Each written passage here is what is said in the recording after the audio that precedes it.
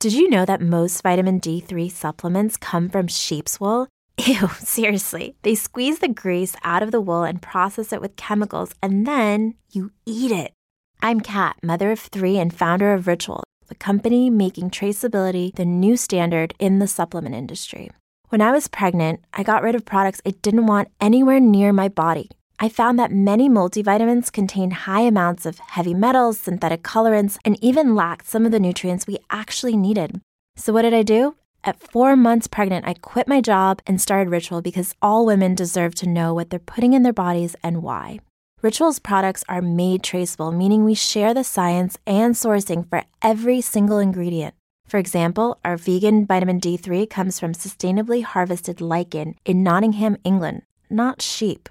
We trace like a mother because, let's be honest, no one cares quite like a mother. See for yourself with 25% off at ritual.com/podcast. Hello friends, I'm your host, Chris Thrall. I'm a former Royal Marines Commando. I've adventured, for better and sometimes worse, across 80 countries on all 7 continents. Welcome to the Bought the T-Shirt podcast.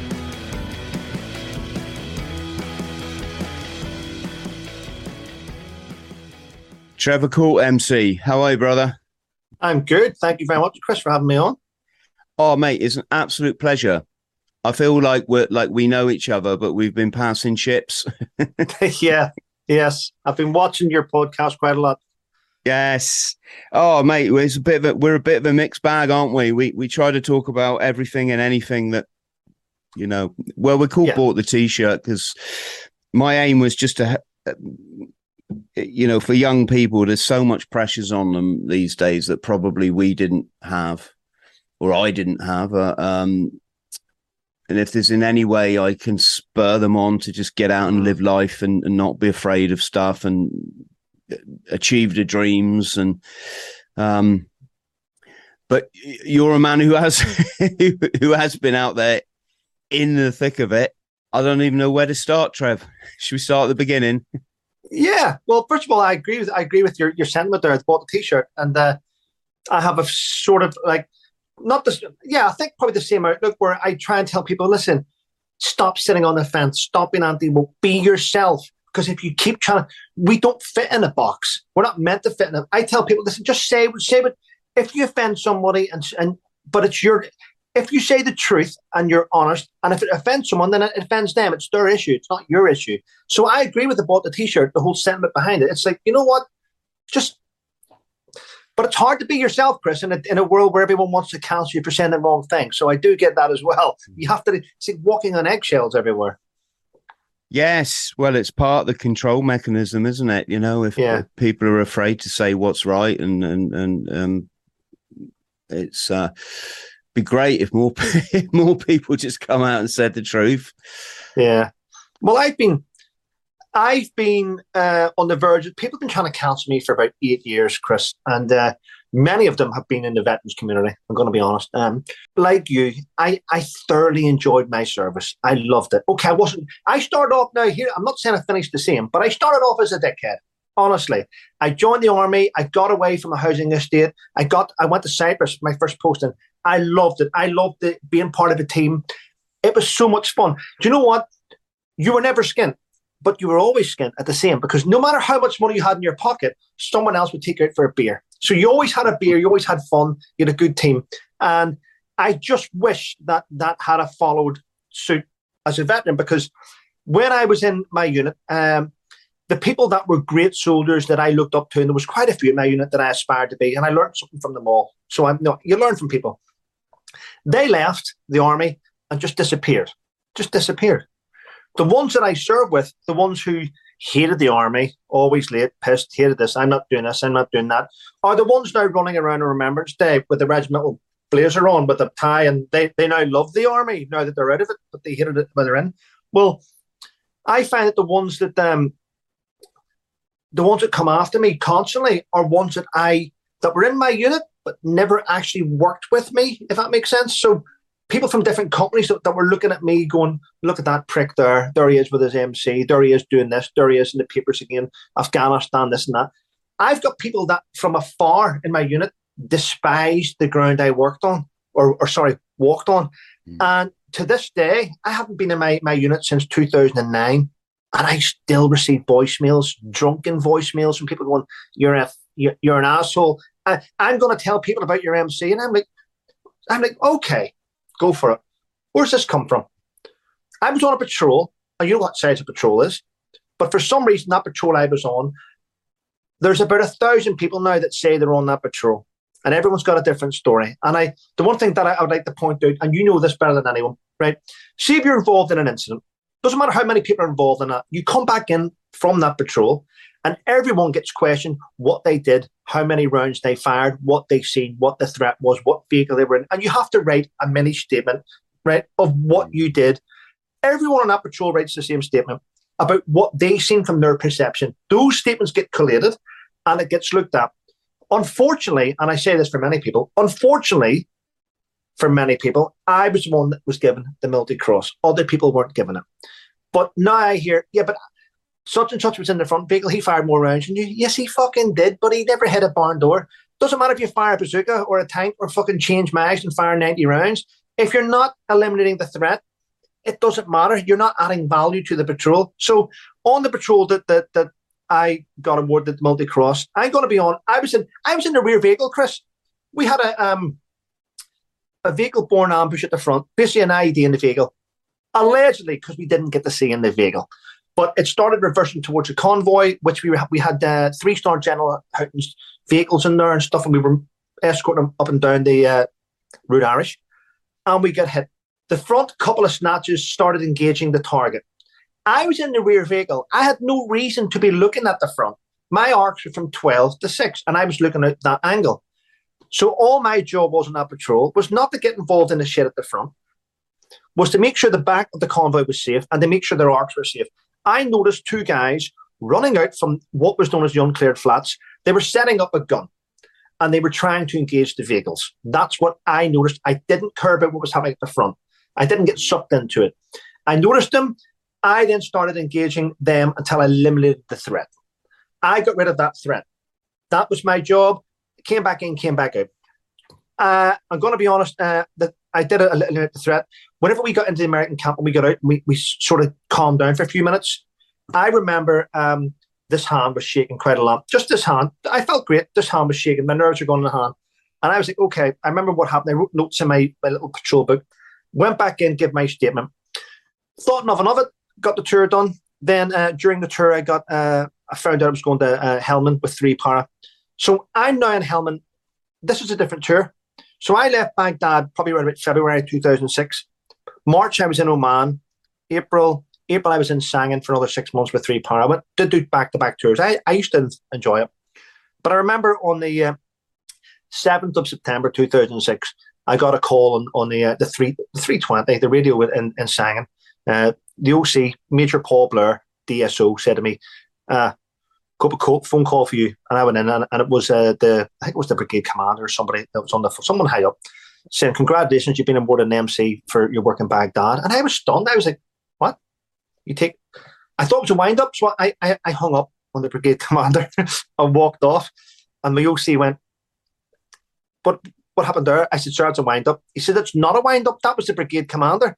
Did you hang up on the brigade commander? And I'm like, oh, fuck.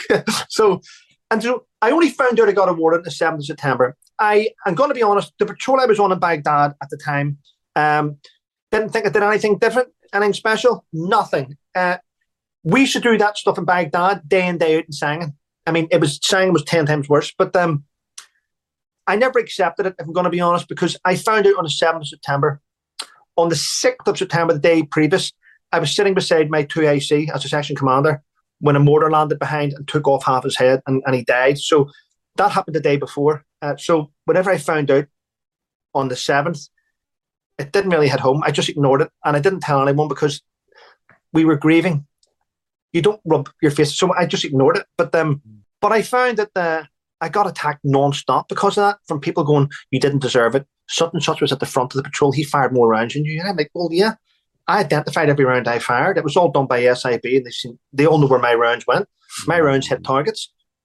Doesn't matter if it's the front with fucking whole magazine spraying. If you're not hitting anything, you shouldn't be on a patrol. But I've had now about a decade of insults from the Royal Irish Regiment, from certain people that weren't even on that patrol, who say, I don't deserve it, hand it back, do this, do that. And after a while, it gets very tiresome. That's why I don't wear it. I couldn't be bothered with it. I just couldn't be bothered with the shit that comes with it. There's it there. I just get sick of the shit that comes with that, mate. It just to me, it doesn't mean anything anymore. It doesn't mean anything anymore. I used to think it was nice, and then now it's just brought me so much shit. I wish I had never got it, Chris. Mm. The shiniest gongs cast the darkest shadows, they say. Yes. Do you think, mate? Well, I've kind of got this theory that I think a lot of people leave the military, and obviously we become veterans, and when they look back, it's probably like one of the most important things they did in their life, you know, or one of the things they're the most proud of. And yeah, then let's just say you go on and you have 20 years as a plumber.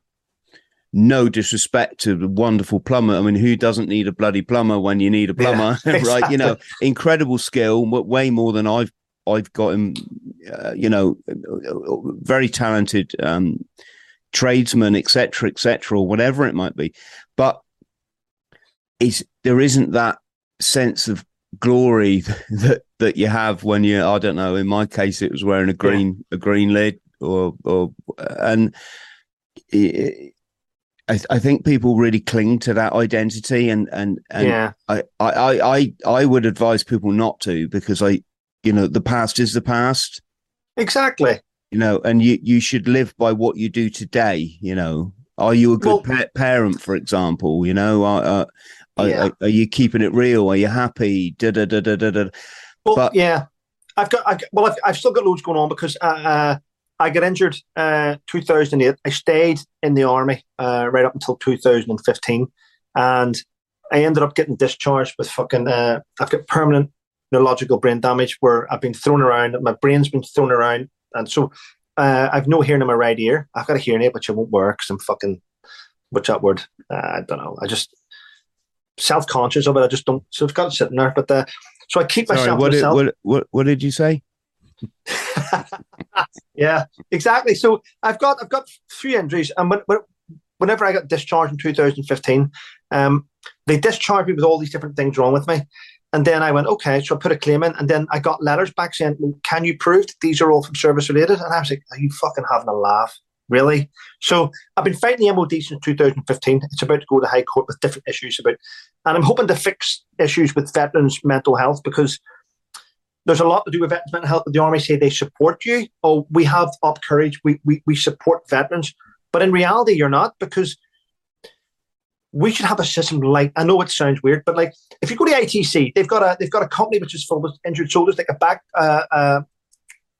you're being back squatted place where you get fixed. Well, the Army should have an old disused camp, I believe, where if you're injured or anything, you go to that camp for rehabilitation to go back to your unit, rather than just kick you out into Civvy Street where you've got no support group. That's the one thing I've been fighting for years. And I've spoke to Johnny Mercer about it, who's very keen. He had his hands tied for a long time. He's now getting back into it. And I've been to the MOD to speak to General Richard Noogie and different Chief of Defence staff about why can't we use some of the budget to open up an old disused military camp and have it for rehabilitation. However, having this new service, which is a confidential line for serving soldiers, which means serving soldiers now don't have to go to the medical centre or signposted there, which was the buddy system that soldiers use. They're now using a phone call and phoning, and it's being done confidentially. That's a good thing. It's not really, because after they've spoke to the medical chain and it's been confidence to combat stress, they're picking up the rifle with 30 rounds, an automatic rifle, and they're going straight on duty. And then they say, what about Headley Court? Well, no. Headley Court is a charity-based MOD fund place filled with civilians. You want to go to a place which has got veterans in there or serving nurses, Royal Alexander Nursing Corps, places where all the military specialists go, where you have platoons that come out in the morning like ordinary units, and where are you going today? And you keep it, the buddy system, which is missing. And that's what I've been trying to push. So I'm hoping that gets some sort of help in the near future. But it's a nightmare trying to get anything done. And the issue I've got is because I've got PTSD and I push for PTSD and mental health, the people that come and attach themselves to me, Chris, are suffering with mental health. And that's where the attacks come non-stop. People are fucked up, and they will, for instance, there was a guy in my unit who's been doing it now for God knows how many years. I won't say his second name. Everyone knows Davey. Davey sends me voicemails every time he's pissed, 5 or 6 a night. I hate you. And I'm like, Davey, you didn't hate me last month when I fucking paid your groceries, or the month before we helped get your rent. So the more you help people, the more they will cling on to you. And the minute you turn from them and you try to do something else, you become the worst person in the world. And you are the center. Alexis just came on to answer that question for you, Chris. but the more you help the people that are broken, if they have no other anchor to go to, you're going to be the center of their universe, and they're the one that's going to attack you nonstop, and they drag you down, and you're like, can we bother with this? But I've got used to it. I found it being on Facebook and Twitter were the two toxic platforms which help drag my mental health down, Chris. So I stopped doing it. But I get a bit of self-satisfaction and a bit of purpose from seeing another veteran thrive. I think that's good to lift them up. But you must see this as well. I mean, I've looked at your podcast and I've seen the amount of, I'll call them famous veterans you've had on here. And I find that, and I've done this as well, I've spoke to Ant and Burr, different things, and Phil. I find that a lot of veterans, though, are happy to wear a Royal British Legion t-shirt and are happy to wear something with a signature on it. And they think that's their work done. They think that's their bit done. They won't get their hands dirty, and they won't push for things to help fix the very veterans that they say they support. And there's too many of them like that, Chris, and it fucking breaks my heart. Yes, and Trev, you got a great quote on your YouTube channel. But you got a great quote on there, mate. It says, we're a team. One person struggle, we all struggle. One person triumphs, we all triumph. And just from that alone, mate, like it did nothing good to be comes from this constant aggravation, you know? Yeah. You know, just veterans attacking veterans. And I really think, Trevor, and I don't know your thoughts on this, but the suicide rate in the veterans community is disproportionately high. And I think a lot of people want to, including the brass and then obviously the powers above them, they just want to write it off as, this guy saw this such terrible stuff in combat that he come and I'm always trying to highlight, well, hang on, a lot of us joined up from broken homes. We'd experienced trauma from like 2 years old, 3 years old, when you couldn't make sense of that shit, you know, so it's all stowed away up there. And no doubt situations veterans or soldiers experiencing combat are unpleasant, but you are an adult and you did volunteer for that. You have a different cognitive capacity to deal with that. All not saying it's nice, very different from like many of us who were abused toddlers, where we stowed away that trauma. And what happens is, I think people leave the military and they leave that comfortable, umbrella, because it is what it is. You get paid 24/7. You get all your sickness and health taken care of.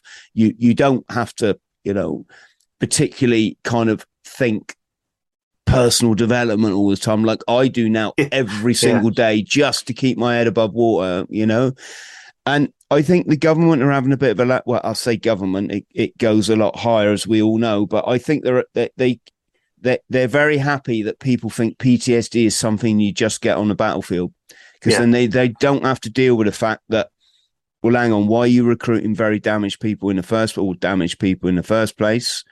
Why are you sending them into Civvy Street without recognizing that there's a big problem in the forces? A lot of people with a battling trauma, not from childhood. It could be whatever, and it's very convenient to just write it off that PTSD is something that you get on the battlefield, rather than looking at the bigger picture. About probably 2 or 3 weeks ago, I got sent for by the MOD. I had to go to London to King's College, where I had to sit through an assessment from the top mental health guy in the UK, a guy called Professor Neil Greenberg. Very good at what he does. Not slagging him off, very good at what he does. The Army hire him to sit down and look at veterans prior to court cases to see if these veterans are pulling the wool. And I understand that because there might be quite a few pulling the wool, pretending, because PTSD became a badge of honor there for about 2 or 3 years. So he sat down in front of me and he asked me all these questions about growing up and about my childhood and about my military career and about different tours. And he then started asking me things about, he says, take me back to Sangin in the orchard. Tell me what happened. And I looked at him and I went, you sure? He went, yeah. I said, really? I said, I'm going to be honest. I called him sir to happen. I said, I'm going to be honest. I went through PTSD resolution to get rid of all this shit, and you want me to bring it back up? I said, I don't think it's a good thing. He went, no, tell me what happened. And I had to sit there. And as I was chatting to him, Chris, the tears, I wasn't crying, but the tears were coming down my face. And I was trying to explain to him about what happened that day and about, I was sitting having a brief, the mortar landed behind, the shrapnel took off in direction. It hit the tree that I was leaning against, it went through the back. So it went through the side of my friend's head, took part of his head off. It went through my other friend who was sitting to the left of me, and his abdomen came out. And I was explaining this to him, and I didn't want, and do you know what? I found out that I left there in bits, and he goes, tell me about this happened, and what happened? He said to me, what happened with the Sergeant Major from the FSG in Tupara? And I went, I don't think this is a good idea to discuss. I said, do you not know better? You're meant to be the highest guy. And what he was doing was, as I was explaining everything, he was sitting with a little small iPad writing everything down. And he wanted me to discuss about why I made a decision one day. I think anyone that's been in the battlefield, including yourself, you will know this 100%. There was one day where we got off. I went in with part of an air assault with Tupara, and it was, I think it was, might have been 2 or 3 Chinooks in the air, and we all landed. We had guys shot in the chopper before it landed. I mean, it was such a hot LZ. And we got off, and as we got off, everything went to rat shit. The quad was meant to drive off the back. Big Dean Kurgan was driving that. He ended up on the PF. He was meant to drive forward about 40 metres and stop. Trailer filled with spare ammunition. Well, we had practiced this rehearsals on the pan for about probably 2 or 3 days solid, and it was working like clockwork.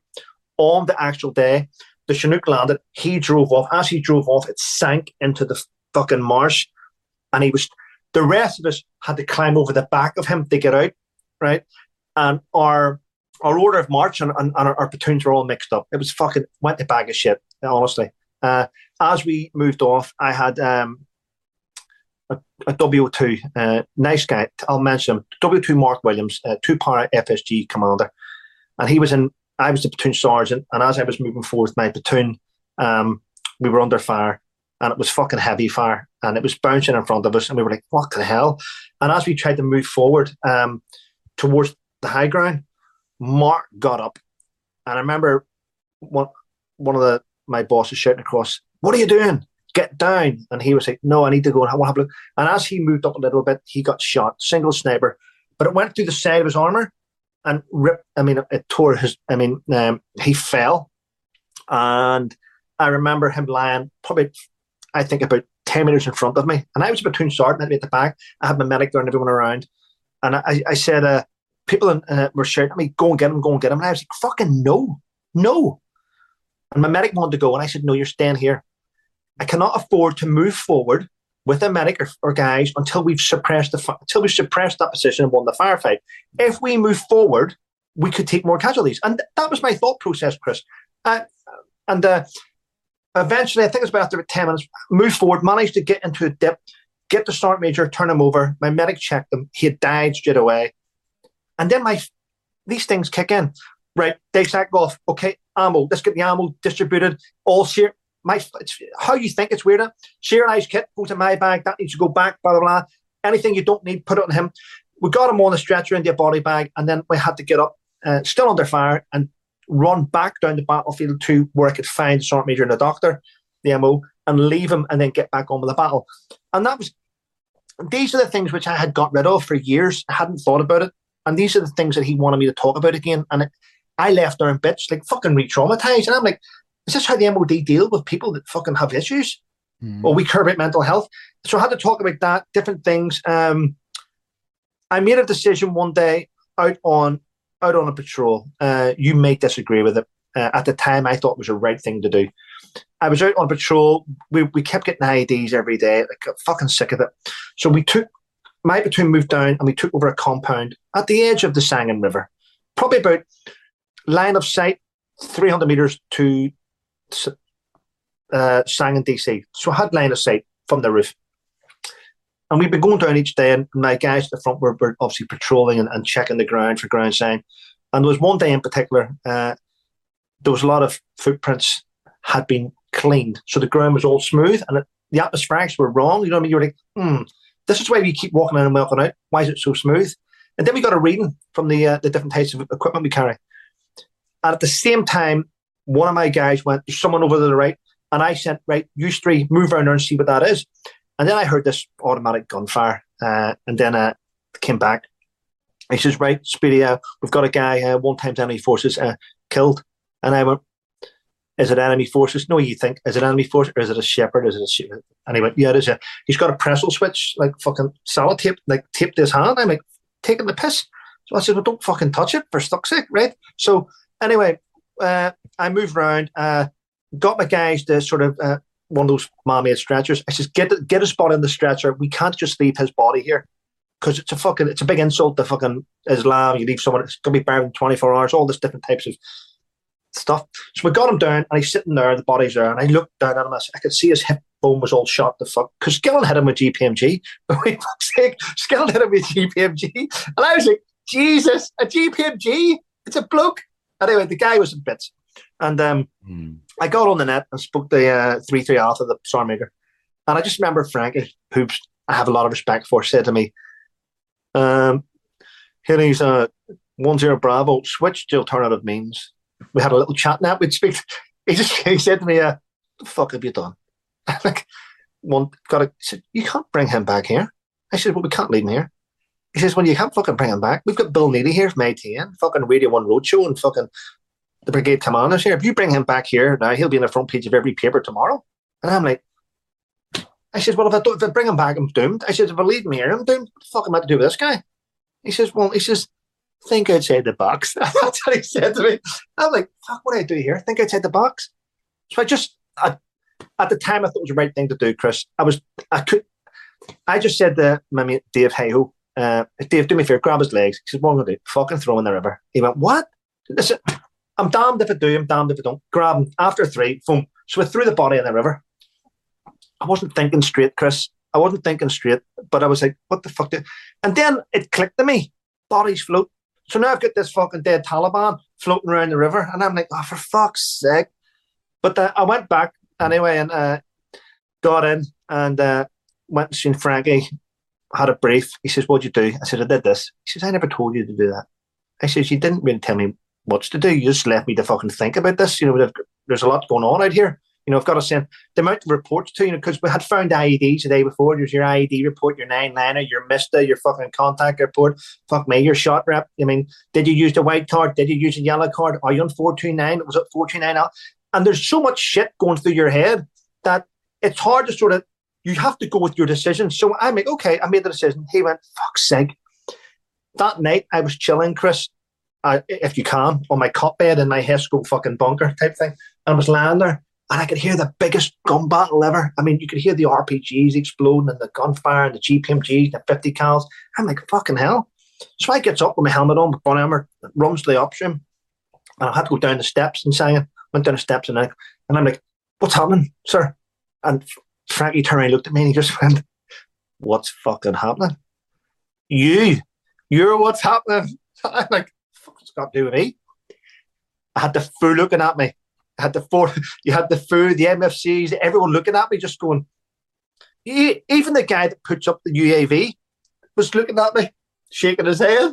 And I'm like, what the fuck am I done? Frankie went, what'd you do with that body? I got rid of it. Well, further down the river, there's a fucking dead Taliban stuck on wood. The locals are going mental, and the Taliban haven't stopped attacking us for an hour. In fact, the platoon that relieved you down there need an ammo replan. He says, and I'm not going. You are. So actions have consequences.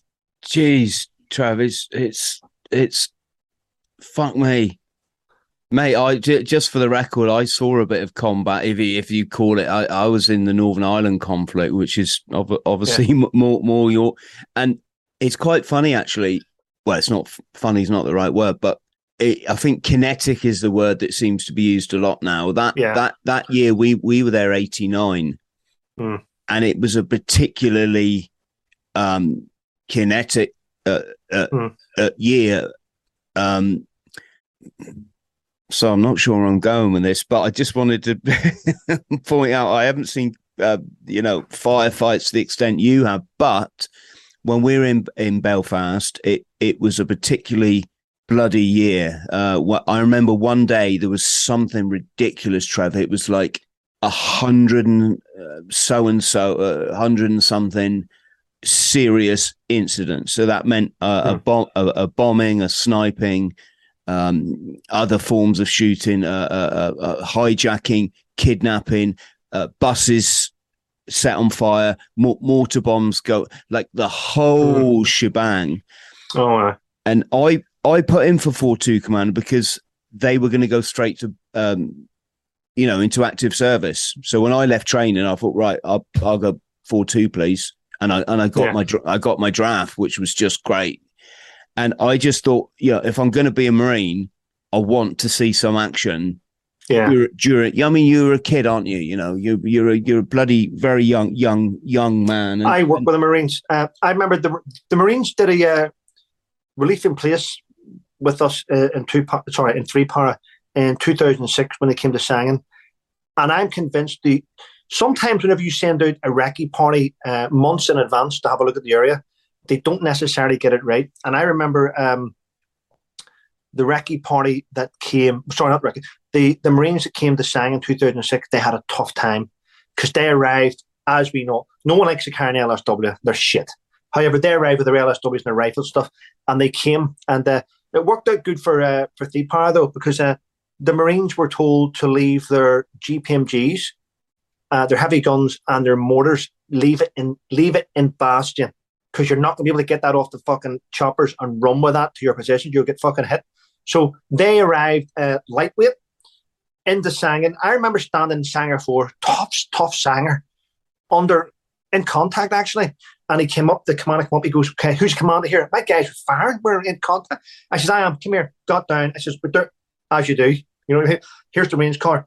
We've got all this here. I didn't break. He's not an idiot. He knew what he was looking at.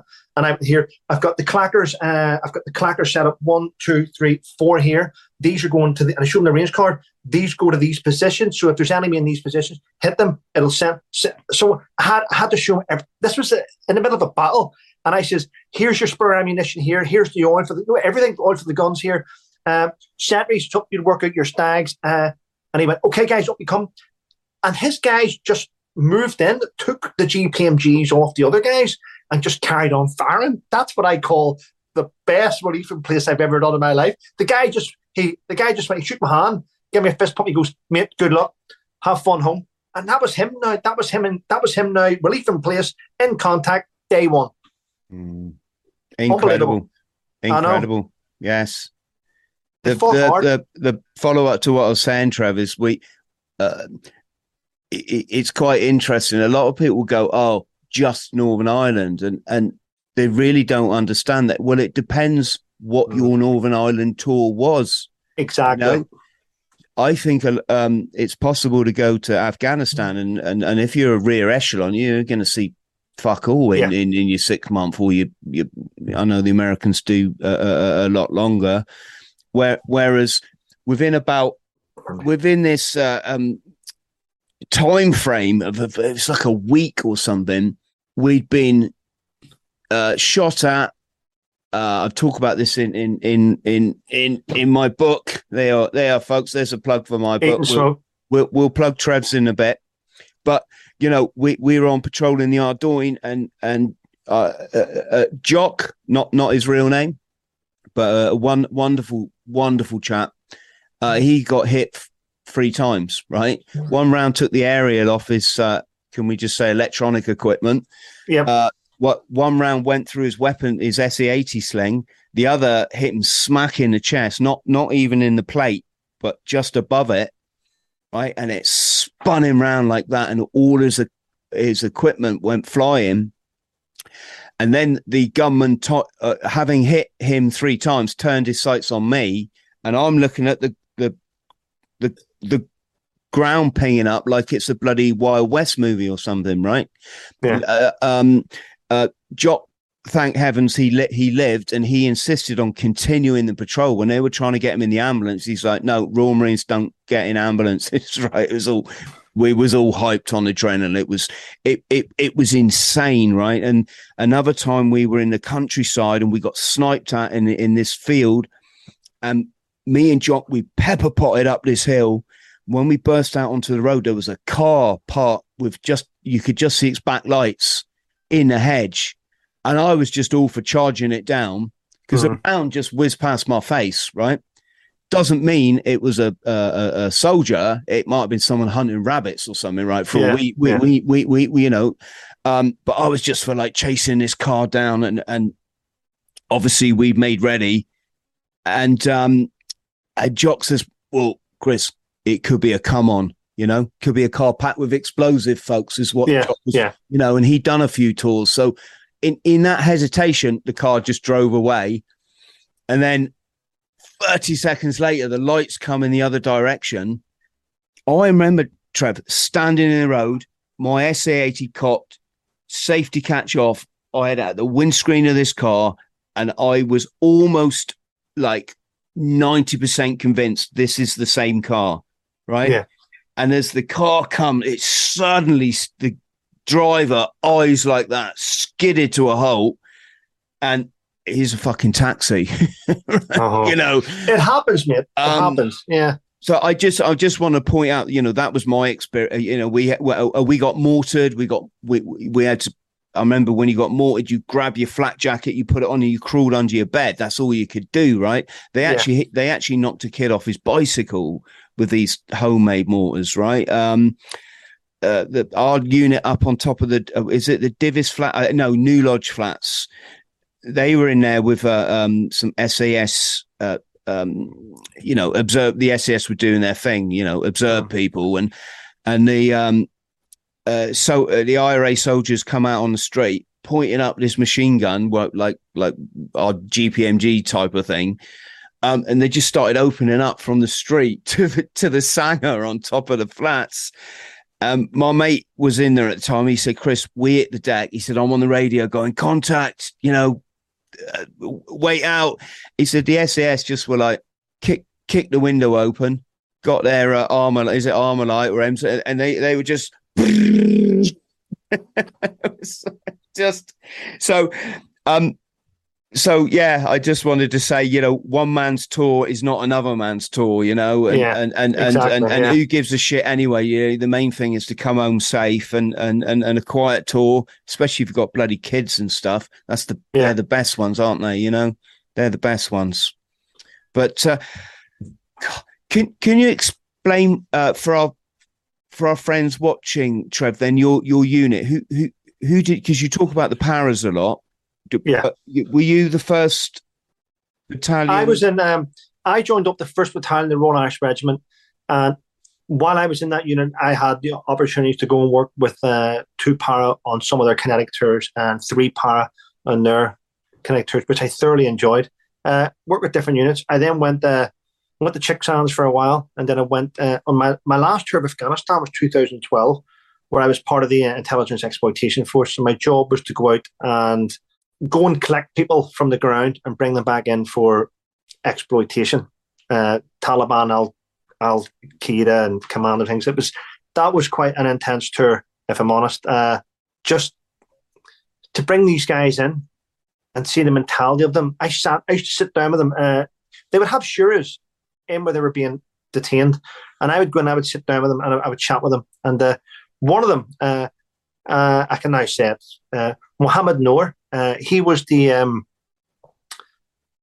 commanding officer of Upper Gresh Valley, and I sat down with him. UKT, can't remember his name. I think it was 9161 was his detainee number. And I sat down with him one day, and I seen him, and I'm going to be honest, I looked at him, and his hair was jet black beard, perfectly manicured, nails, not a bit of dirt in them. Everything was manicured. I sat down with him one day, and I was like, "Okay," I says, "What makes you want to fight against the British?" He says, "Well, this is our country, and you've came here." I says, I noticed though that whenever the guys are fighting with you on the ground, it's very hard to find bodies of Taliban. You know, there's blood trails, very hard. He says, and he sat with me. He says, because we do casualty evacuation, and I was like, what? Yeah, we do, but you do. I went to Sandhurst, and I went, what? You went to Sandhurst? He says, yes, many years ago. I was Mujahideen, and whenever the British wanted our help, we came to Sandhurst, and quite a few of us were trained up in Sandhurst. So now we're Taliban, and we know all your tactics. We've trained in Sandhurst. We know all your... And then he starts saying to me, we know the orders process. And I'm like, what? No wonder we struggle against these guys. We teach them everything we know, and then we have to go and fight them. So I listened to him, and his English was perfect. I mean, his English was perfect, and yeah, he told me that he'd been to Aldershot shopping and things and all different things. He started telling me all about the different ways. He said he loved it. He said, I loved my time in Sandhurst. He says, not very tough though, is it? I'm like, okay, well, I've never done Sandhurst, so I wouldn't know. But these are the type of guys I used to get fascinated with, because they would tell me about how they trained using our tactics and how we trained them up, and how some we sent before Afghanistan kicked off. We had already sent a training force out there to help teach these guys, and we trained the Talib, we trained the Mujahideen to defeat Al Qaeda and different things, and then the Mujahideen obviously is the Taliban. So now they know all our tactics, and it's one reason why I used to struggle with sitting down after having a chat with these guys, and I'd sit down, I'd have a bit of like thought process thing, and then I would have a chat with one of my bosses and go, do you know this? And they would go, blah, blah. And I said, but does it make sense? And I didn't understand. I still can't get my head around it. In other words, for instance, and I seen this, because I would go and collect, say, an HV, a high-value target off the battlefield, put them in the chinook, come back.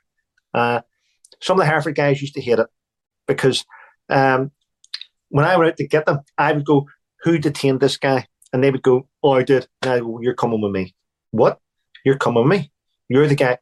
And the Hereford guys didn't like it. The guys out there, they thought, what the fuck? We're in the middle of a mission here, an operation. And I went, yes, well, you've detained this guy. You've got to come back and fill in the paper. This is your guy, not mine. I'm going to take him off you. And then they used to get pissed off because they'd have to come back and go through it, and then we would fly them straight back out again. But it's how the UK law works. Rather than just our government go, okay, sorry mate, is this your guy? Yep, just sign here, pass him over to me. Yep, I'm off, and let him go back to kicking doors in and fucking red dotting people. The fact is, the way the law worked, they had to come back, and it used to be frustrating to them and to us, and it used to get quite upsetting. But some of the guys would come back. And we would, the way the UK law works is the minute you detain someone on the ground, you've got 4 hours. The clock starts ticking. You get 4 hours to bring them back. You've got to see a doctor, or else it breaks the law. So I used to teach the guys. I would go down. I've been down the pool, and I go down and see the SB boys and stuff, and say, listen, guys, I've got to give you a brief today on this, but I'm not here to give you the brief. What do you need to know? You want to know how to do your job and spend maximum time on the ground. You want to come back. So I would suggest that if you need to get questions from people in QT, I need to question people and get their answers there and then. Do not ask kids, or do not ask anyone in Afghanistan how old they are. Because if they start off, if that's your first question, and you say, and they say, I'm 16, 15, even though they've got beards, by law, you can't question. So I would say, don't ask them their age, don't ask them anything. Get all the information you need from these evil fuckers. And then at the very end of it, when you're in the chopper flying them back, then detain them. Because the minute the chopper lands, the 4 hours only start there. So never, ever detain someone on the ground. And that I know it's I'm not trying to teach people to break the law. I was trying to teach people to sort of expand it a little bit for their own, so our soldiers, our guys had the best time. And I used to do that quite a lot. And I used to get shouted at by my bosses. You can't tell them that. I know, but we would do that. So Special Forces guys do not need bullshit. They don't want, oh, we're here to provide security for the Afghan government. They don't give a fuck why they're there. They're there to go out and remove evil people off the ground and bring them back. And you need to assist them. And I used to get told off for doing that quite a lot, but I enjoyed it. It was a tough time. It's always been a tough time for any soldiers to deploy to Afghanistan. It is kinetic from the minute you wake up to the minute you go to bed. I've seen lots of friends die on the battlefield, picking up body parts. We have to remember that we had 457 British deaths. Yeah. We've got over 7,000 amputees in the UK, 26,000 casualties. It just reminded me then, a couple of things. I remember going out on patrol with the SAS in Belfast. We had a couple of troopers attached to our brick. So instead of 4 of us, there were 6. And they scrounged a couple of berries so that they would. This is before we actually got told to have to wear helmets in the end, and it was because the unit before us had put so many bloody claims in for head injuries from being bricked that the MOD changed their policy, so we couldn't. We wore our green lids for about 2 months, and then we all had to wear helmets. But anyway, at this point, these 2 SAS lads borrowed a couple of green lids so that. And I remember we went past this garden or this house, and I remember looking at the garden. There was a garden shed, and then when I look back again, these boys had just disappeared. I just remember thinking, fucking brave, man. You know, they'd obviously hopped in the garden shed, and they was gonna, hang out there for, I don't know, 3 days, shitting in plastic bags and incredibly, brave. But the other thing was, I remember on our first day, I had this photographic memory, Trev, right? You know, in your briefing room, you got all the pictures of the players up on a wall. I could just look at it, just look at the picture, and then it was in my mind. It was in my mind. Yeah. And when I seen a car driving down the street, I could just look through the windscreen and I'd be like, don't want to say his name, but Smudge, that one. And every time they stopped, and it turned out to be this player. But on the first day there, we stopped at a player, folks, IRA soldier, right? We stopped this guy in, I think it's the, it doesn't really matter, does it? It was actually, we started off with M Company, my little troop. And this guy walked down the street, and it was like, fuck me, he's IRA. That's, just does his picture in the briefing room. Even before I think we left the UK, you'd become familiar with these faces already, these sheets that they gave you. In fact, there was some controversy because it turned out one of the British forces was sending them to the UVA, so that, the loyalists, which is, anyway. But I stopped this guy, and that was quite hard. We had someone in my team just wouldn't stop people.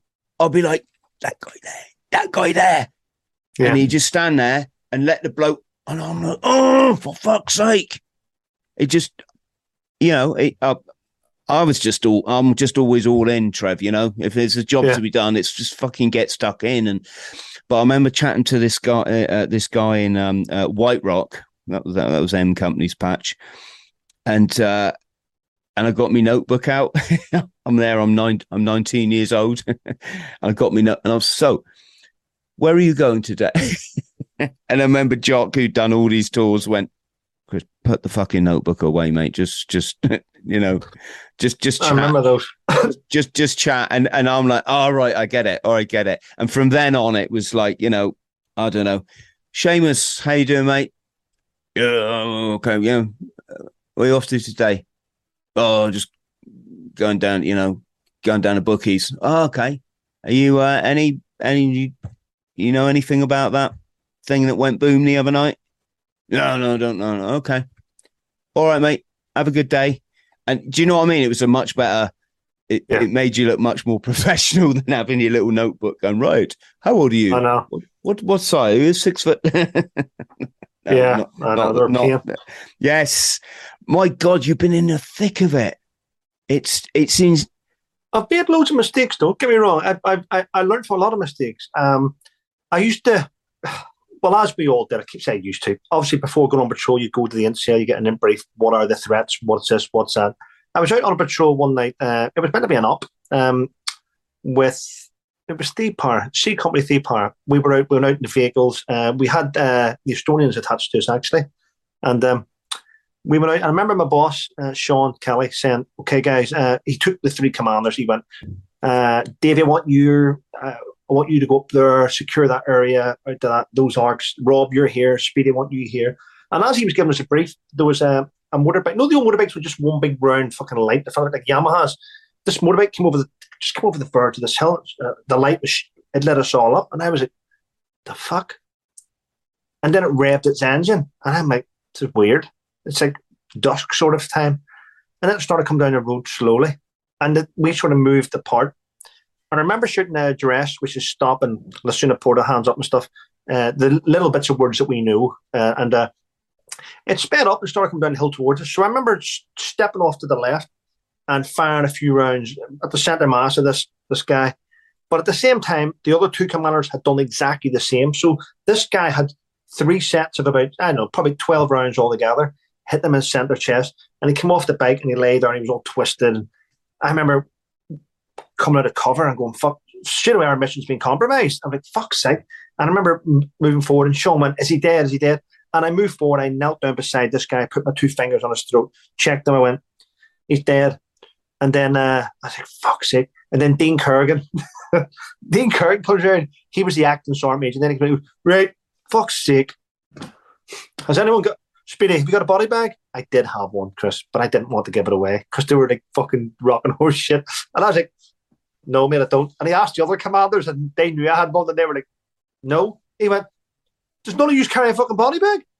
And then he asked his own guys. See, he didn't ask his own guys first. He wanted us to use ours, you know what I mean? And they're for us. They're for my guys. And I'm like, no. So then he says, right, fuck it. Then we got bin bags.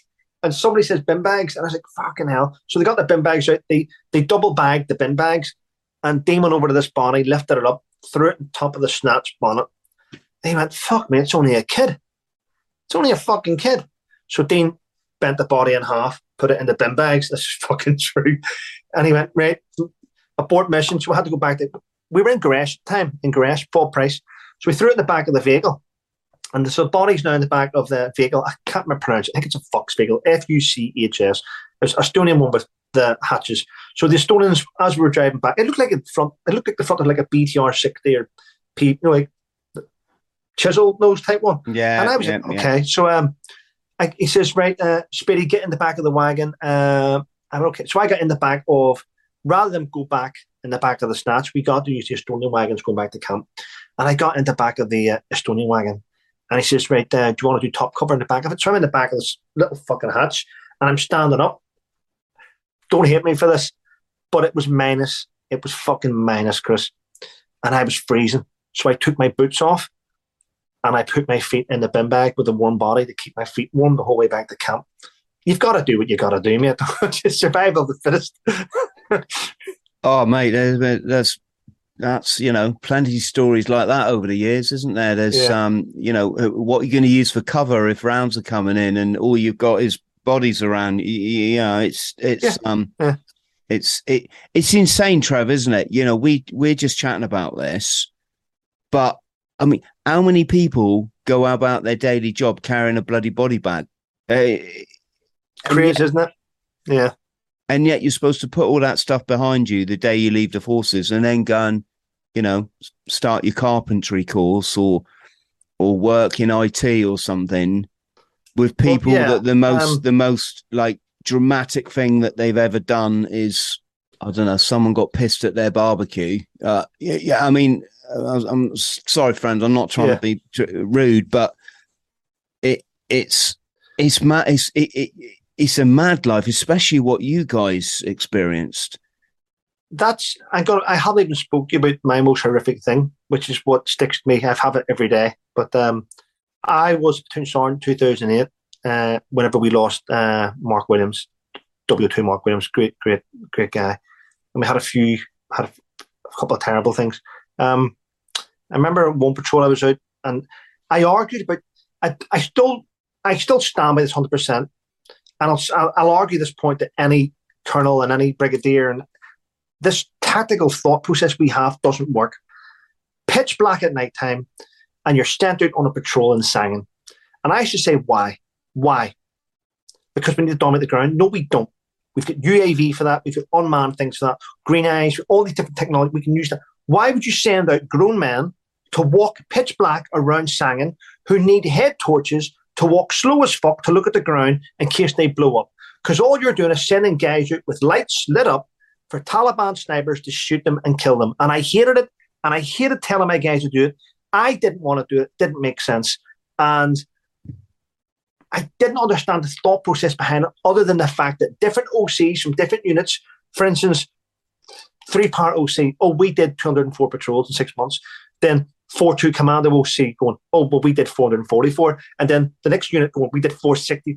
It became competitive, so competitive that OCs were getting DSOs. It was so competitive for those individuals that it was putting the troops' lives in danger by having to tick their boxes. And I hated it. And I questioned it one day. I questioned it to the OC, Paddy Blair, who got the DSO.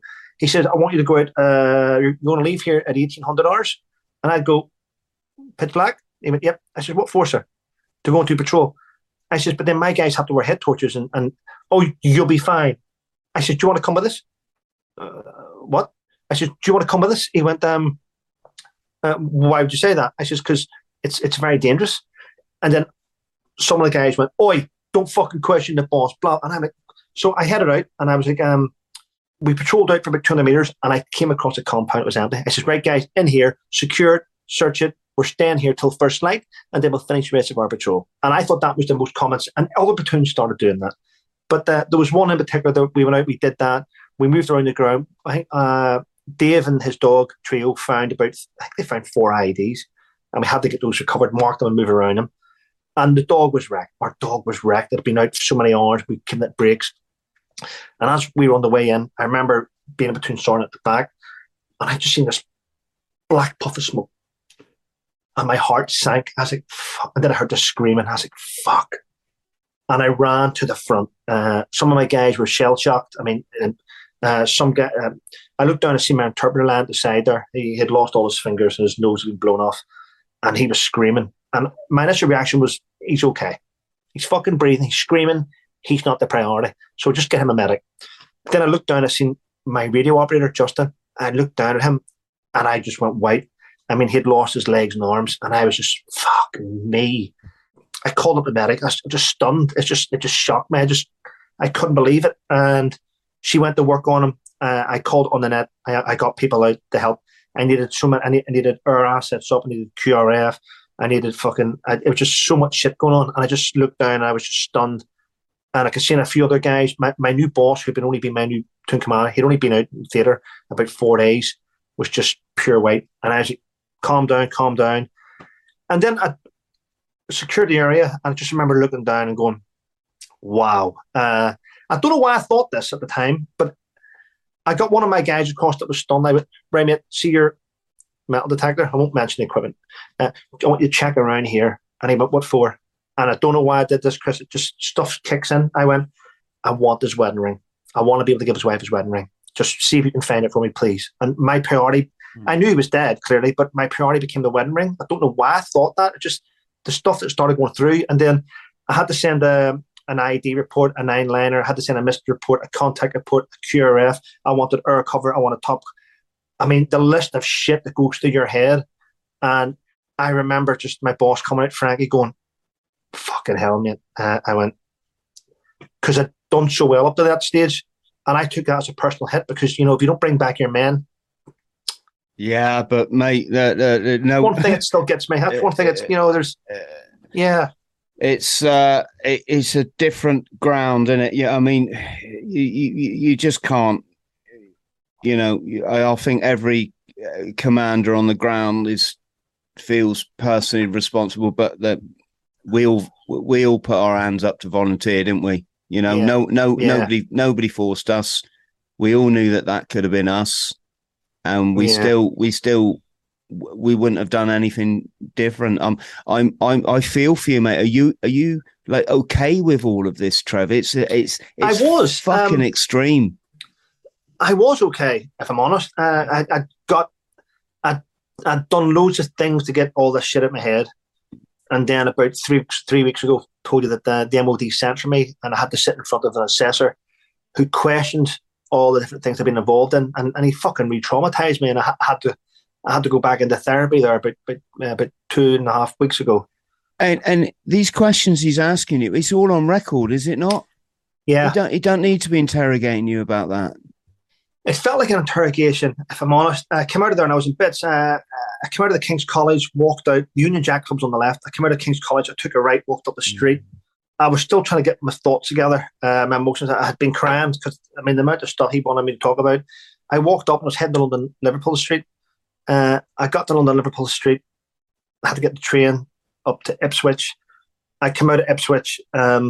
The train going from Ipswich to Woodbridge wasn't for about 3 hours. I was like, what the fuck am I doing? Went out to get a taxi. I got money at the machine. I couldn't remember where I put my cash card, Chris. I couldn't remember. And then I got in a taxi and he says, where are you going? I told him, he went, I'm not going that way. And I was like, what do you mean not going that fucking way? You're going the way I'm fucking paying you to go. What do you mean not going that way? Fucking reminds me of Belfast in the 80s. Oh, I'm not going that way. I was like, fuck me. And then I got out. I was confused. I sat down. I just waited in the train station for about an hour, 2.5 hours for the train. And then I couldn't find my wallet. I had to go and cancel my bank cards and stuff. My head was up my ass for about 2 or 3 days after that. And then when I came home, my ex-wife, God help her, said, have you, she came in, she says, how'd it go? And I spoke to her about it. She looked at me, she went, I'll take Sebastian for a couple of days to give you a break. I'm like, but I didn't want him to go. You know, I need someone about. I needed someone around me. But she took me away, and it just left me sitting in my flat by myself. I just sat and cried. I had the phone up and says, listen, I need help again. My therapist was fuming. She went, he's re-traumatized you. After all that hard work we've done over the years, he's re-traumatized you. So it's not good. And that's one of the reasons why, Chris, I am... Well, I'm annoyed about demonetization on YouTube because my members were each month I was able to raise £750 to pay for someone's therapy. So I was using my membership for that, and that's now all been stopped the last 2 months. So yeah. Can I just jump in here, mate, and just say something for all of us veterans? I got this thing, right? It's not rocket science, but in life, you're either a person that pushes someone to suicide or you're a person that pulls them away. It's that fucking simple. There's no middle ground. You're either behaving like a idiot, and you shouldn't be, because we're all brothers and sisters at the end of the day. Yeah. You know, or you're that wonderful person that takes the time to pick up the phone or just drop a little message to say, Trev, just, and like, we've got to learn from this, friends. You know, we've got to learn from this. I've had situations, and I'm quite bad, mate. I'm an enlightened individual, so I what I tune into is different from what most people tune into, right? And it fucking works, folks. And you know, it just does. But so I can bear a lot of shit, but it does get to a point where fucking hell. Well, because people watch you, fucking Christ. But just my point is, Trev, right? I had a message the other day. Apparently, I'm being investigated by the Walter Mitty Club. Fucking no. I don't, Chris. But here's the thing, right? We watch you though. I watch your podcast. We watch you, and first of all, congratulations on getting Inspirational Veteran of the Year in the Veterans Awards. So there you go. So people watch you. People watch you because you do things, right? Thank you, mate. Thank you. And reference your Walter Mitty thing. Your Walter Mitty thing. I'm going to be honest with you right now. I was called out for being a Walter Mitty because I didn't wear an AMC. I was never in Afghanistan. I wasn't the first in sang, and I get called Walter Mitty. They have good intentions, but they get it wrong quite a lot of the time. This is laughable. We all laugh about it on my channel, but I had this Matlow come after me. I've had it a few times, right? And what it is these people sorry, but like, if you've any doubts about me, you've only got to do one thing: type my fucking name into a search engine. I'm not going to say the search engine, but you know, there's one begins with G, right? Yeah. Click images, and all of your, you know, just immediate. You're going to see me, like, for example, in my blues. You're going to see me in the Northern Ireland conflict. You're going to see me running 1,000 miles for you know, mentally unwell veterans. You're going to see me doing a quadruple Ironman with no training. Well, 8 weeks for my veterans, my brothers, my sisters. You know, you're going to see me doing probably a load of stupid shit as well, right? You're going to see me photos with me and my buddies when we served on ship, which was just incredible. But instead of doing that, people go straight in and call you out. And here's my point, right? I don't give a shit. I literally, I don't wear my medal. There's the whole reason, but behind that, I'm not even going to explain it. I would have thought most rational thinking adults could like work that one out. But anyway, but my point is, when I got Mr. Matlow there, right, supposed to be my brother, he's calling out someone that has made it clear, because I've written one, they'll be up there, folks, 2, 3 memoirs about my experience from chronic drug addiction, which just nearly killed me and made me mentally unwell. The doctors told my family I'd probably be in a home for a mental health facility for the rest of my life, etc. And it's like, fucking fellas and felasses, but it's predominantly, you fucking switch on. Stop attacking people who you know have had trauma. You know it, because what are they going to do? They're going to fucking hang themselves in their kid's bedroom. Recently, well, I won't say any names, but fucking hell. My mate, I think he had 4 kids. He was one of my biggest supporters, right? A really, really lovely chap. We used to have, conversations and just always like, and from a Royal Marines, Sergeant Major, that was a very nice thing for me, Trev, you know? He's a serving Sergeant Major that just loves everything that I do, right? You know, fucking killed himself. And ask yourself the question, people, which one are you? Which one are you? You can't be both. Do you push people to suicide, or do you pull them away? It's a very simple question. Are you full of love, kindness, peace, empathy? You support the brotherhood and the sisterhood, the military family.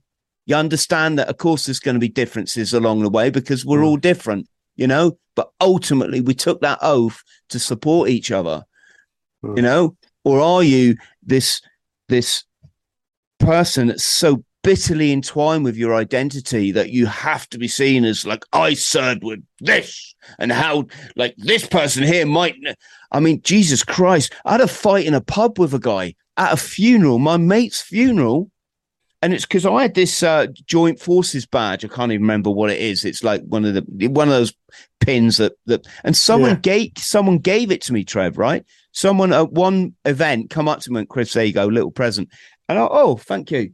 It was like I can't remember if it was like Navy or what, but it was fucking some military. And so for the funeral, I put it on there. It's a nice little thing. And some guy come up to me and he went, "Where'd you get that?" I was like, Trev, I couldn't remember. But imagine if I was a severely traumatized veteran who's come from combat that's got half my fucking memory missing, or, you know, and I went, and in that hesitation, you could see the cogs working in his mind. He's thinking Walter Mitty, because I didn't have an immediate explanation why I've got this lapel pin. He'd immediately, and this is a Royal Marines commando, right? It's just shocking. Who cares if I'm a Walter? Just let me be a Walter Mitty. Does it bother you? How do I affect your life? How do I take money away from you and your kid? Why are you bothered? Yeah. Why are you so bothered? And he come, he went, "Who's your troop stripey in training?" Right. This is just another fucking cliche fucking load of shit that they come out with, right? These upset people. I mean, not I don't mean Royal Marines. And well, here's the thing, Trev, right? We had 2 stripies in training, right? I won't even say their names, but our stripey left to go 14 in, which is now, is it the SRI or something? SRR? Yeah, something? SRR. Yeah. He left in the middle of our training, and he was a really nice guy. And we had another, and in that moment, again, I couldn't recall I knew one name, but I couldn't recall. So I went, which one? And of course, to him on his little Walter Mitty hunt, and the next thing, he just fucking launched into me. This is at my mate's funeral, right? And we're fighting in the bar, and people had to pull us apart. I was just defending myself. I wasn't going to, And I remember as I moved away, I saw him go up to one of the old and bold, just a legend in the Corps, and I saw him go, yeah, that guy there is a water. And the guy just went, that's Chris Thrall. and I served with him in Norway back in 1990. So it's just stupidity. These fucking idiots don't have the intelligence just to go on Google and just type your fucking name in. That's all of that shit put to rest. But instead, they're willing to come out, Trev, and have you hanging in your fucking garage. I know. It's a sad just insane. Yeah. Well, that's why I've sort of stepped away. I used to raise a lot of money for different things. Now I don't. I refuse to do it.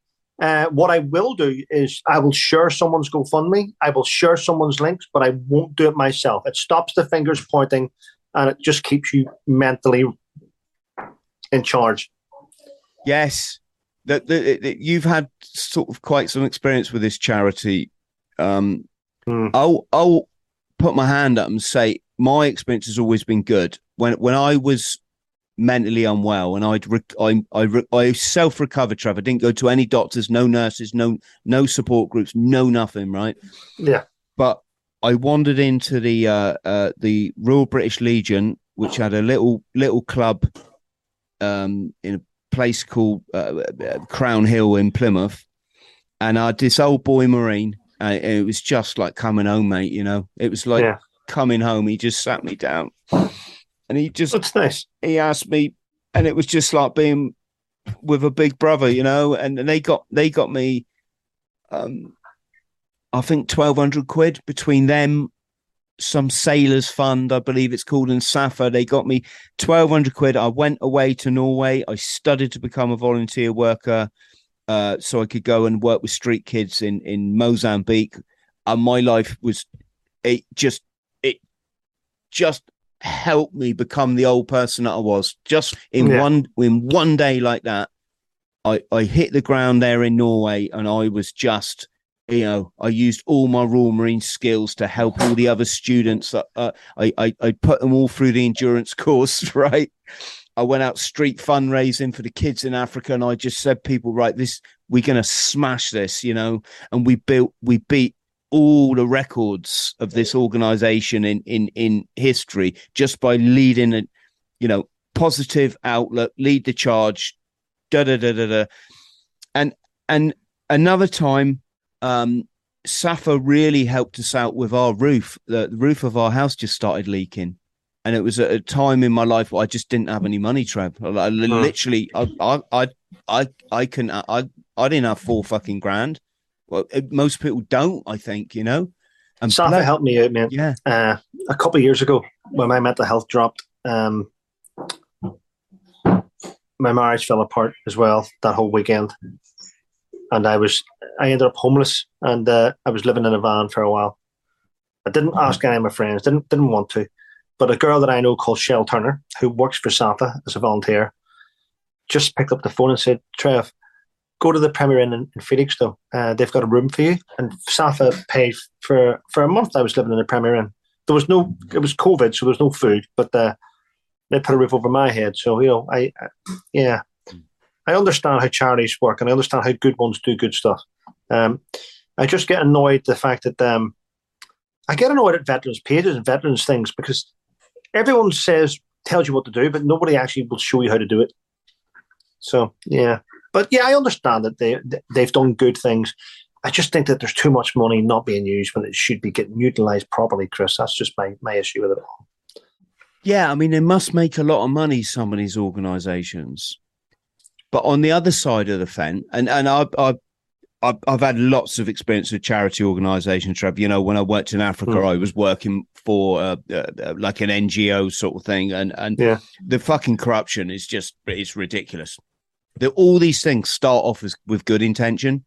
They start off with some good old people that want to do some good, and as soon as the money starts coming, power corrupts.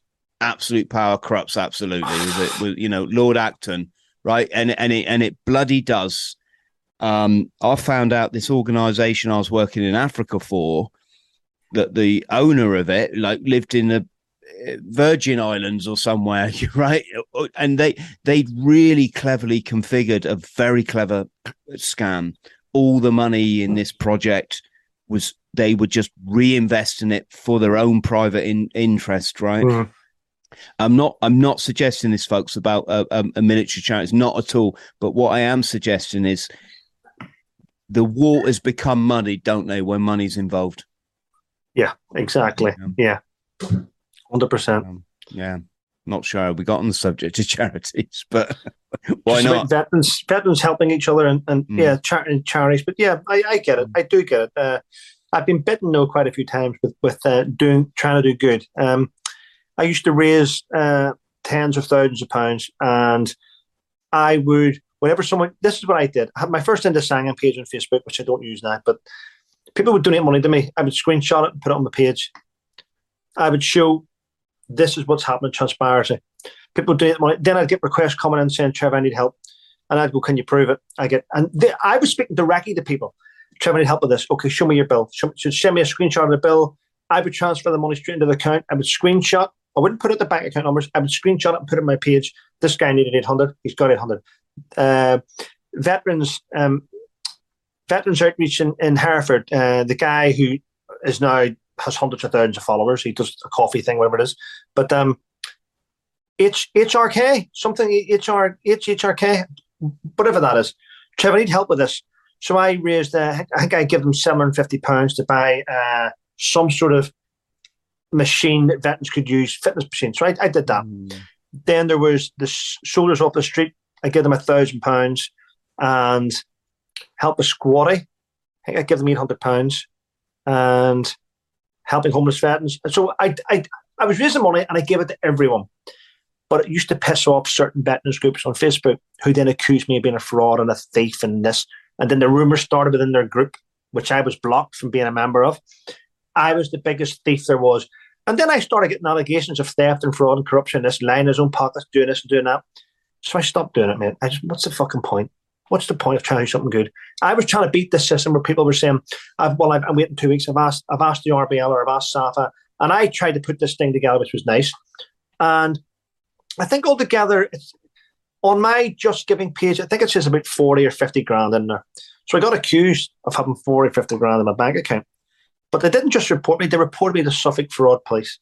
And I was like, fuck's sake, really? So I got a call from Suffolk Police going, Mr. Colt, you've been accused of this, blah, blah, blah. And I went, okay. And they had to tell me. They told me over the phone who it was. It was such and such. I went, he's a fucking veteran. Why would he report me for this? Well, he's accused you of all these things.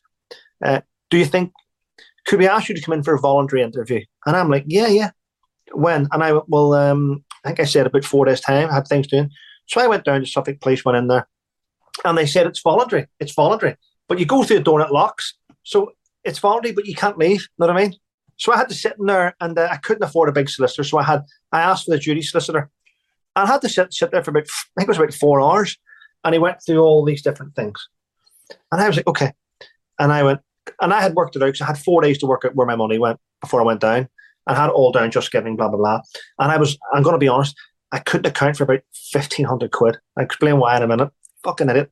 I couldn't account for about 1,500 quid out of 50 grand or something. And I was like, what the fuck? So I went into it all. Where did this go? Oh, that went to the CEO, Billy McLeod at Veterans in Action in Andover. Where did this go? Oh, that went to Danny Greeno, the Veterans Charity. Where did this go? And I had to name all these different charities where it went to and different families I'd helped out. And it took a year investigation because then the police have to contact the police in all those different areas to do their investigation. And I was like, I can't find 1,500 quid. So it got to the stage where I was going to take out a bank loan of 1,500 quid just to say this is where that money is. So I couldn't remember it. Then one day I was sitting down with my ex-wife and she went, but the Just Giving not take money? Fucking Just Giving fees, wasn't it? Just Giving fees. Mate, I get it. First of all, there's this misconception that anyone that does stuff in the public eye, whether it's YouTube or whatever, that we're all millionaires and that we all, and we're always trying to scam people. You know, I ask people to go to our locals platform, but the main reason is that we can talk freely. Yeah. It's $5 a month if you want to pay. You don't have to pay that, right? You can still access all the well, pretty much most of our content, right? But we got such good people out there, you know. I've made so many friends that just want to support us talking the truth on the podcast, you know, because we're in a world where no one talks the truth now. They're all under the thumb, or they're just naive and they don't get it I didn't like to travel around. I hated being with people I didn't know. I hated having to travel with people. My PTSD used to kick in and I just went, stop. So I used to go down to London quite a lot just to do things, but I had a focus. But I do things for a focus on veterans, but when it comes to self, I just say, can we bother with it? So I just stopped doing it. I just stopped doing that. I just didn't bother. I didn't bother with it. A lot of people used to sort of cheerfully, let's get Speedy down, get Speedy down, get him to where it's gone, get him to where he can be with us. He can do. And then I started seeing that the majority of veterans that wanted me down were just trying to use me for their own fucking self-gain. So I stopped doing it. No one, for some reason, no one likes to see another veteran succeed. And that's a sad way to be. And rather than see them succeed, rather than say, you know what, mate, well done, and come and join in with that success, they want to drag you back down to the shit life that they have. And that's what makes people fucking snap. Social media kills people, especially Facebook, Twitter. It's evil, isn't it? Yeah. It's evil. Chris, I wasn't expecting us to go on that long. I have to go and take him back to his mother very shortly. Trev, listen, I reckon we can have a lot more chats, mate. Yes. I've thoroughly enjoyed this. You've given so much. I hope you're all right. I say to you what I say to any veteran out there: you can call me, mate, at 3:00 in the morning. I don't give a fuck. I will be there for you, you know? No, I will be there for you. And I know you'll be there for me. It's what family 100%. It's what family is all about, you know? There's no need to be doing anything silly, folks. We've been through tough times, okay? For different various, you know, we've all been through tough times. So you just remember, tough times do not last. They just make you tougher. And then you look back and go, fuck me, I can't believe I was thinking like that like a year ago. And I've met this guy, this Chris Thrall or this Trev, and their words have just inspired. And, you know, things change, but we've got this, family, you know? We've got this. There's no need to be doing anything silly. Just reach out to the right person. If they're a dick, just call someone else, you know? Trev, just wonderful, mate. Absolutely. Can we give your book a shout out quickly, please? Oh. It's First Into Sangin. First Into Sangin, there's it there. I wrote Brilliant. that. I wrote it to get rid of all the shit in my head, if I'm honest. And it came out in 2015. I enjoyed it. Lots of people, I didn't want to give it to the media because I thought that people in the media don't understand what goes on in battle. So I got my reviews done by Initial AR, Warrant Officer, RSM, SAS. I got Patrick Bury, Big Phil Campion and stuff. So I got people that have been involved in things to read it, to see what they thought of it. So I'm pleased. You know, it wasn't a bestseller, but it's doing okay. So I'm happy with it. By the way, I will say this: I don't receive any royalties from this at all. Never have. I'm not an idiot. Didn't give them away. They all go into my son's bank account for when he's 18. Lovely, mate, and they fucking should do, because writing a book is the hardest thing you can ever do. And writing a book is as hard as doing the Royal Marines Commando Corps. Well, it's actually harder, because if you think about it, probably more people pass that than they do write books. But so you deserve every bloody penny. Big Phil Campion, he didn't try and borrow money off you, did he? No, he didn't. He didn't. He's a swine, that one, you know. You know what? I've had loads of run-ins with Phil, but you know what? I respect what he's been through. He's a good big guy. He's lovely. He come on a podcast and I reckon we had a chat like I don't think he's ever had with anyone. Because I don't want to talk like bang shit all the time, you know. There's more going on here in life. And Trev, you got to crack on, mate. To our friends at home, I hope you've enjoyed this as much as I have. We've touched on very serious ground, but you know, we get one life, don't we? And we need to just discuss all this stuff, and rather than go and hate people, going out on a hater just means we hate ourselves, doesn't it? Really, just means we hate ourselves, and we shouldn't do that. And as veterans, let's stick together. You know, we got something very special. It's called family, and let's preserve that, folks. If you can like and subscribe, that'd be great. Really, really would appreciate it. Click the notification bell. Trev, you're going to come back on many more times, mate. If you would, brilliant. Thank you for being so open. It's been incredible. Well, thank you. Take care. Thanks for having me on. Have a good day, Chris. Yeah. Bye. Just wait on the line, mate, so I can thank you absolutely properly. Thank you, friends. Friends, thank you for listening to the Bought the T-Shirt podcast. Please like, subscribe and share. And don't forget to follow me on social media. Username Chris Thrall. Instagram Chris.Thrall. Thank you.